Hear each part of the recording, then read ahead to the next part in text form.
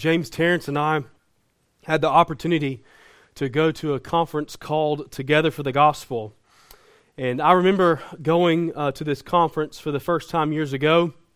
Lauren and I were about to be married, moved to Louisville, and we were in a really rough spot regarding ministry. And so this conference over the years has had 10 to 12,000 pastors who are focused on the gospel from around the world. And so the first time I went, I was like, there are this many people around the globe that care for the things I care about. And so where we were at to going there, it was really a encouragement for me for the first time. But going this time, it was very different. Not only being able to go with James and have good conversations, not only reflecting on the providence of God and His care in my life, of my family, but I was coming back to a people at North Hills who know the good news of Jesus is of first importance. We are a people who love the Word and love one another. And so if you are new to North Hills or visiting North Hills this morning, God's Word directs our lives and worship. Our fellowships, community groups, and things that come up in life continue to encourage us, but it's because we are bound together in the gospel. We mourn together. We rejoice together. And every Lord's Day, every Sunday, we gather together. We open up God's Word together. And we desire to see Jesus together. So today we're going to be looking at Daniel chapter 4. Daniel chapter 4 verses 28 through 37. So if you have a copy of God's Word, please feel free to turn there. It is located in the Old Testament after the book of Ezekiel. And if you do not have a Bible, there should be one on the back of the pew in front of you. Let's pray together before we dive into God's Word. Our Lord of heaven, we thank you for this ability to gather this morning for worship. We do not sing our own praises, but we exist to glorify you. Lord, across the globe on this day, there are pastors who will step into pulpits and preach your glorious gospel. And Lord, we know that the gospel will prevail. Father, may you continue to draw people to behold King Jesus and strengthen and equip your people in your word this morning. May it be all for your glory and for our good. In Christ's name we pray. Amen. Daniel chapter 4, starting in verse 28. All this came upon King Nebuchadnezzar. At the end of 12 months, he was walking on the roof of the royal palace of Babylon. And the king answered and said, "Is not this great Babylon, which I have built by my mighty power as a royal residence and for the glory of my majesty?" While the words were still in the king's mouth, there fell a voice from heaven. "O King Nebuchadnezzar, to you it is spoken. The kingdom has departed from you, and you shall be driven from among men, and your dwelling shall be with the beast of the field. And you shall be made to eat grass like an ox, and 7 periods of time shall pass over you, until you know that the Most High rules the kingdom of men and gives it to whom he will." Immediately, the word was fulfilled against Nebuchadnezzar. He was driven from among men and ate grass like an ox. And his body was wet with the dew of heaven, till his hair grew as long as eagle's feathers, and his nails were like birds' claws. At the end of the days, I, Nebuchadnezzar, lifted my eyes to heaven, and my reason returned to me. And I blessed the Most High, and praised and honored him who lives forever. For his dominion is an everlasting dominion, and his kingdom endures from generation to generation. All the inhabitants of the earth are accounted as nothing, and he does according to his will among the hosts of heaven and among the inhabitants of the earth, and none can stay his hand or say to him, what have you done? At the same time my reason returned to me, and for the glory of my kingdom, my majesty and splendor returned to me. My counselors and my lords sought me, and I was established in my kingdom, and still more greatness was added to me. Now I, Nebuchadnezzar, praise and extol and honor the King of heaven, for all his works are right and his ways are just. And those who walk in pride he is able to humble. This is God's word. Over the last few weeks, we have walked through Daniel chapter 4. And up to this point, we have seen Nebuchadnezzar speak truth of the Lord. Nebuchadnezzar has a dream, and then Daniel interprets the dream as John covered 2 weeks ago. In verse 25 of chapter 4, Daniel says to Nebuchadnezzar that you shall be driven from among men, and your dwelling from among men, and your dwelling shall be with the beasts of the field. You shall be made to eat grass like an ox, and you shall be wet with the dew of heaven, and 7 periods of time shall pass over you, till you know that the Most High rules the kingdom of men and gives it to whom he will. And so that leads to our passage this morning, in which Daniel's interpretation has come to fruition. And in this passage of Daniel, we see the glory of God on display in the humiliation and restoration of Nebuchadnezzar. And so our 2 points this morning: God's glory revealed in Nebuchadnezzar's humiliation. God's glory revealed in Nebuchadnezzar's humiliation. We'll look at verses 28 through 33. And the second point is God's glory revealed in Nebuchadnezzar's restoration. God's glory revealed in Nebuchadnezzar's restoration. And we'll look at verses 34 through 37. But if you want to summarize this passage in light of the whole counsel of God's word, God is the true sovereign. If it is his will, he can put leaders in power and he can remove them. God is glorified in the just judgment of condemning sinners, and he is glorified in showing free sovereign grace to those who come to faith in Jesus Christ. So to our first point this morning, God's glory revealed in Nebuchadnezzar's humiliation. Looking at verses 28 through 33. Let's read those again. All this came upon King Nebuchadnezzar. At the end of 12 months, he was walking on the roof of the royal palace of Babylon. And the king answered and said, Is not this great Babylon, which I have built by my mighty power as a royal residence, and for the glory of my majesty? While the words were still in the king's mouth, there fell a voice from heaven. O King Nebuchadnezzar, to you it is spoken. The kingdom has departed from you, and you shall be driven from among men, and your dwelling shall be with the beasts of the field, and you shall be made to eat grass like an ox. And 7 periods of time shall pass over you, until you know that the Most High rules the kingdom of men, and gives it to whom he will. Immediately the word was fulfilled against Nebuchadnezzar. He was driven from among men and ate grass like an ox, and his body was wet with the dew of heaven till his hair grew as long as eagle's feathers, and his nails were like birds' claws. So, in verses 28 through 33, our passage begins with a sudden act. Daniel finishes interpreting the dream in verse 27, and then the next words were, all this came upon Nebuchadnezzar. But it did not come immediately.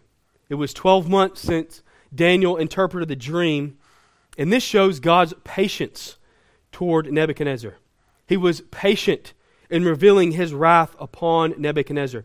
He could have done it at any time in which Daniel finished the interpretation.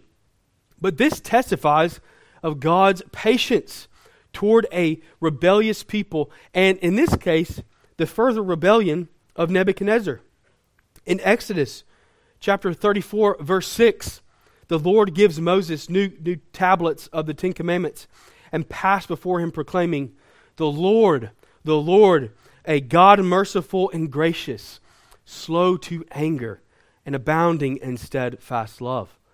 This is repeated in Psalm 103, verse 8, that testifies that the Lord is merciful and gracious, slow to anger, and abounding in steadfast love.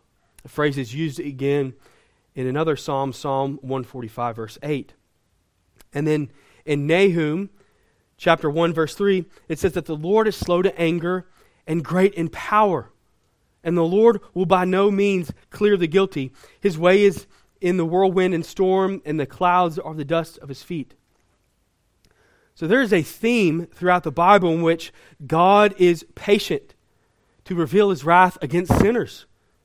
Yet in this time, Nebuchadnezzar, he's not repented. He is still trying to glorify himself. He did not repent of his boasting and pride. Instead, he doubled down. He walked upon his roof. He looked upon the city, and he said, "Is this not great Babylon?" He built this grand place, and he says, "By my mighty power."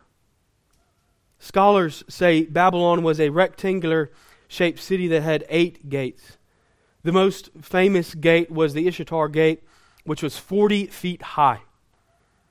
Babylon had these hanging gardens, which the Greeks later called one of the 7 wonders of the world. So this was an amazing city to look upon.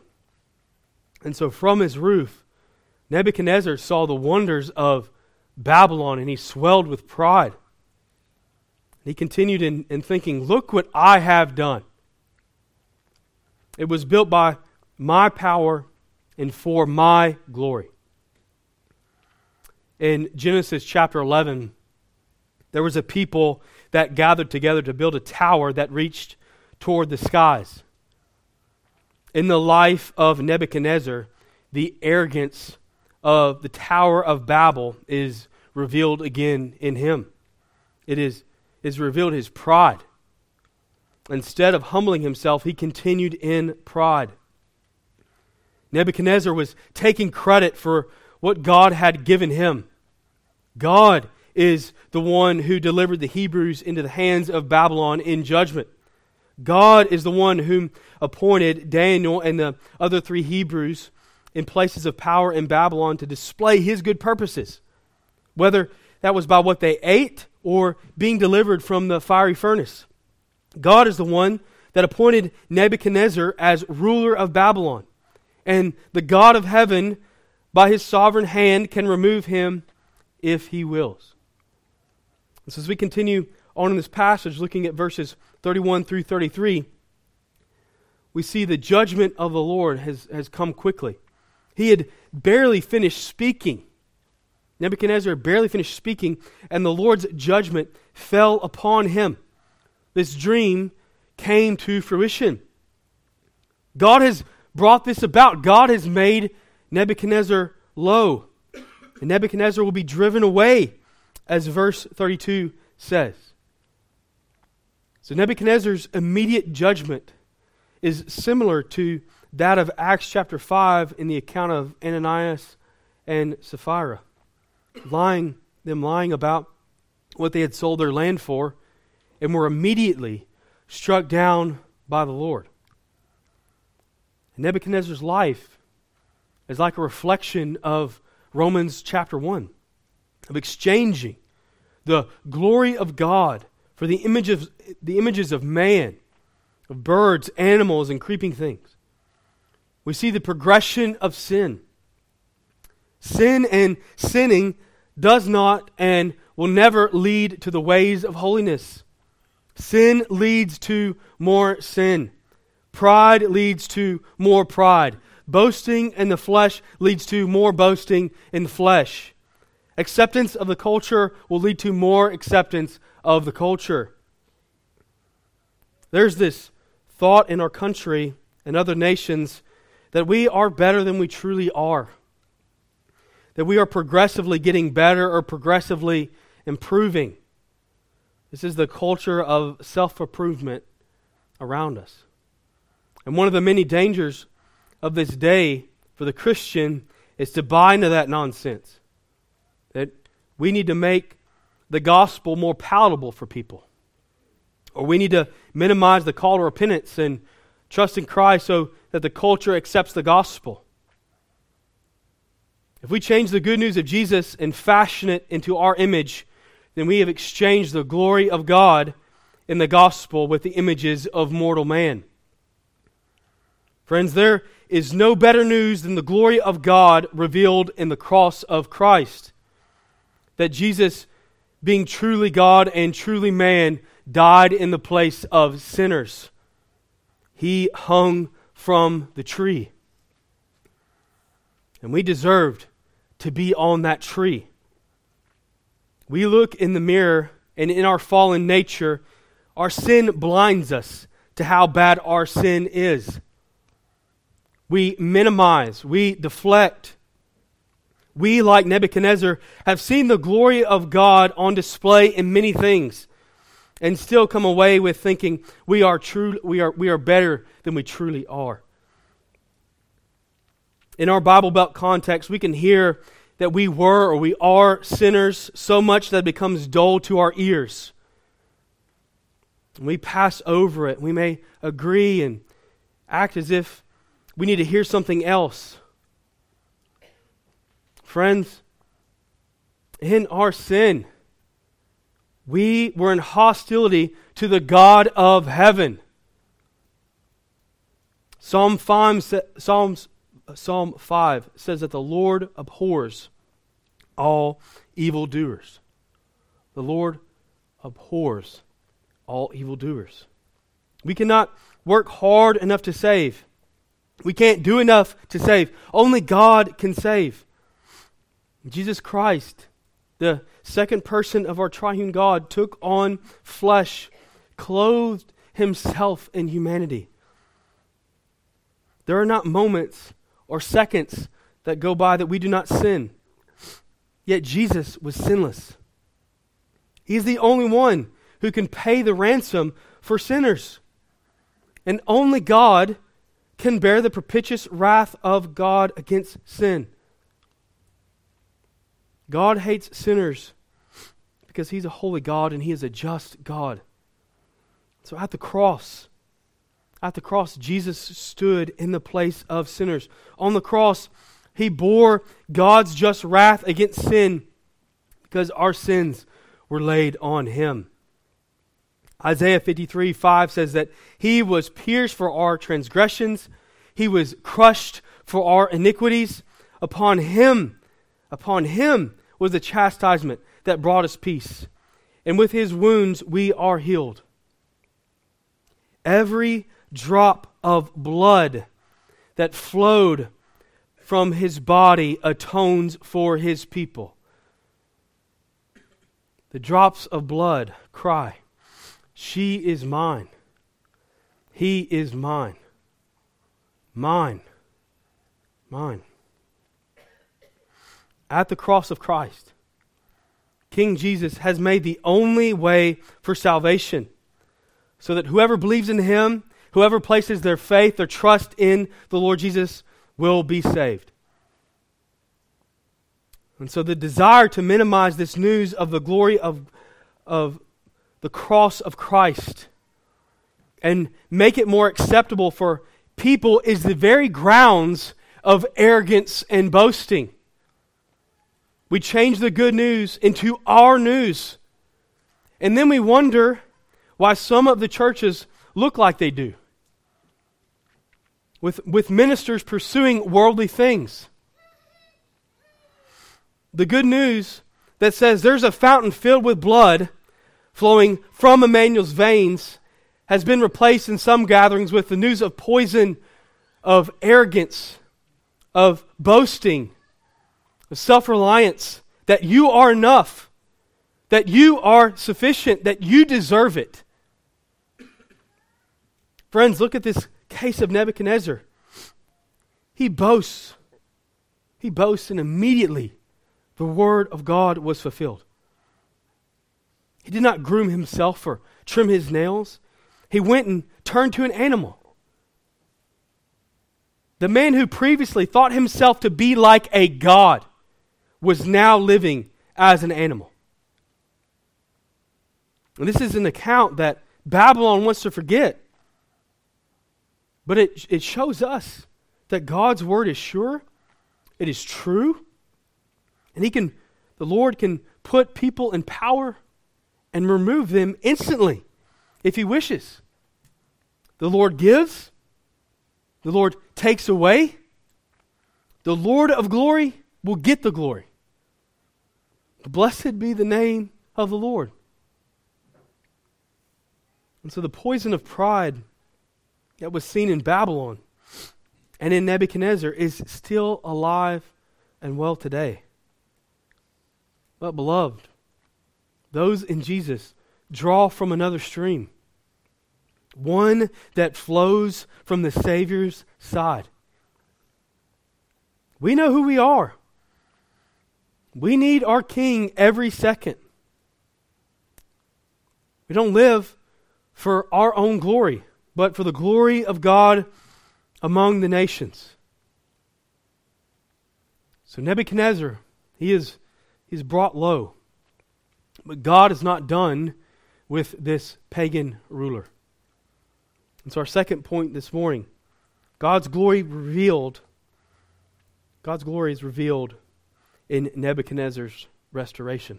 Let's read verses 34 through 37. At the end of the days, I, Nebuchadnezzar, lifted my eyes to heaven, and my reason returned to me. And I blessed the Most High and praised and honored Him who lives forever. For His dominion is an everlasting dominion, and His kingdom endures from generation to generation. All the inhabitants of the earth are counted as nothing, and He does according to His will among the hosts of heaven and among the inhabitants of the earth. And none can stay His hand or say to Him, "What have you done?" At the same time my reason returned to me, and for the glory of my kingdom, my majesty and my splendor returned to me. My counselors and my lords sought me, and I was established in my kingdom, and still more greatness was added to me. Now I, Nebuchadnezzar, praise and extol and honor the kingdom of heaven. For all His works are right and His ways are just, and those who walk in pride He is able to humble. So by God humbling Nebuchadnezzar, he learned that his rule only came about because of the Most High God. As we see, or as we saw in verse 3 of chapter 4, God's dominion is an everlasting dominion. And it's repeated again here in verse 34. It is the Lord of all who humbles and has brought Nebuchadnezzar low. Nebuchadnezzar cannot even stand to challenge the Lord. He is brought to the place of being like an animal. There's not one ruler who currently walks the earth, or one previously, who can challenge the Lord's rule. The earth and all that is in it belongs to the Lord. Verse 35 says that all the inhabitants of the earth are accounted as nothing. This is not to say He does not care for creation made in His image. It is articulating that there is no challenge from them. The Lord's will is going to be carried out because He is the Lord of heaven and earth. And as we've seen repeatedly through the book of Daniel, we see again today the sovereignty of the Lord. The Lord is over all. Now, what does the Lord's sovereignty mean? He is in complete control. The nations, leaders, peoples answer to Him. There is one throne, and He is on it. And it's not up for debate. He is seated. And so the sovereignty of God is a blessing to the believer. It's not a curse. It's a blessing. But after Nebuchadnezzar's return, he confesses the sovereignty of the Lord. He has confessed this with his words. But did the sovereignty of the Lord take hold in his heart? Does it for us? Whether it's losing our job or gaining one, losing family members, dealing with various illnesses, or losing a beloved baby in the womb. Can we shout and say, God, do according to your will. Your will be done. Do we pray similarly to Matthew chapter 6 in the Lord's Prayer, Lord, your kingdom come and your will be done? This is not to say that the loss of a loved one or a baby should not be grieved over. It's easy to rejoice and confess the sovereignty of God in seemingly easy times. It's the hard times, the hard sufferings of life, in which we should rest in the sovereignty of God like a pillow. Lord, we don't know why. We don't know why, but we rest in you. And we're able to rest in him because he does not change as the wind blows or change like a tyrant ruler. Malachi chapter 3 verse 6 says, I, the Lord, do not change. And if the Lord did, we would be in a constant state of uncertainty. But in our joys and afflictions, the Lord is our refuge. Alcohol is not a refuge. Gambling is not a refuge. Buying new things is not a refuge. Images on the internet is not a refuge. Movies and entertainment, they're not a refuge. Only the Lord is a refuge. Our lives and things in our lives may change, but our happiness, our joy, our rest when we are weary, it comes from him. Much of the world around us tries to find joy from their situations in life. And there's a consistent need to keep up with others. But because of the sovereignty of the Lord and the care of his people, we are content in him. We're content in him. And in him we are happy and whole. And we're not going to boast in ourselves. We don't beat our chest and say, look at us. But we say, Lord, may your will be done. May your will be done. And so after Nebuchadnezzar declares these truths in verses 34 through 35, he's restored to his reign. But Nebuchadnezzar in verse 36 alone, he uses the word my 5 times. He says my, mine, more than the seagulls in Finding Nemo. Mine, mine, mine, mine. But Nebuchadnezzar does end in verse 37 with an acknowledgement of the King of Heaven. But look at the difference of verse 30 to verse 37. Let's read verse 30 and verse 37. And the king answered and said, Is not this great Babylon, which I have built by my mighty power as a royal residence and for the glory of my majesty? And then 37. Now I, Nebuchadnezzar, praise and extol and honor the King of Heaven, for all his works are right and his ways are just, and those who walk in pride he is able to humble. In verse 30, he says, Which I have built by my mighty power and for the glory of my majesty. And in verse 37, he acknowledges praise and honor of the King of Heaven, and God is worthy of praise. Nebuchadnezzar is not. It is the Lord who humbles Nebuchadnezzar, and in verse 37, the Lord is just in doing so. And so as we've seen throughout chapter 4 in this passage, did Nebuchadnezzar's word, match his deed. He confesses truth, yet he still doesn't trust in God alone. He doesn't call for Babylon to abandon all false gods or false worship. The Most High God is over all. He will be exalted. There is no equal.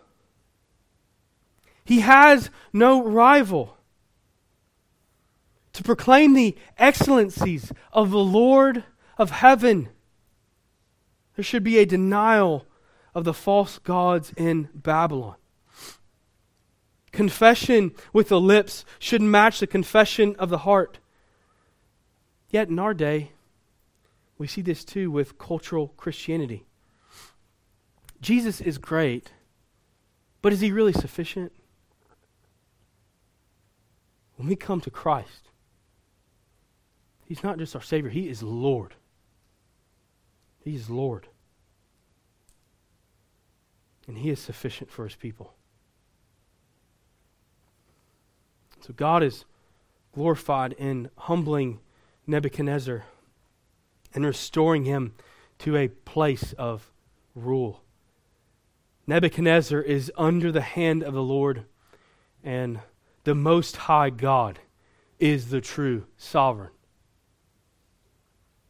The tyrants of our world will have their day. I'm going to repeat that again. The tyrants of our world will have their day when they meet the just God of heaven.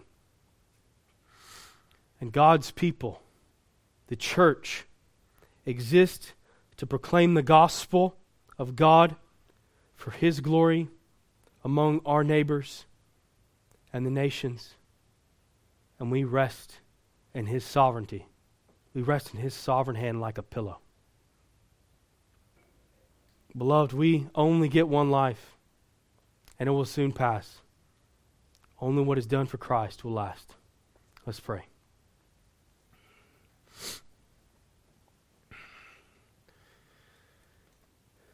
Our King of Heaven, continue to remind us that we do not boast in wealth or our might or our wisdom, but the people of God boast only in the cross of Christ. Continue to remind us of the truth that you are good and you are over all things. That no matter what the tides of life may bring, we can rest well in you. Continue to strengthen your people as you see fit. And may people continue to repent of their sins and trust in the Lord Jesus, who is sufficient to save sinners. Lord, may your people at North Hills remain faithful. And Lord, may our testimonies, may our lives be testimonies of your grace in our community. May we hold fast to your word. And Lord, may you send us out as you see fit. All for your glory and for our good. It's in Christ's name we pray. Amen. We're going to sing again.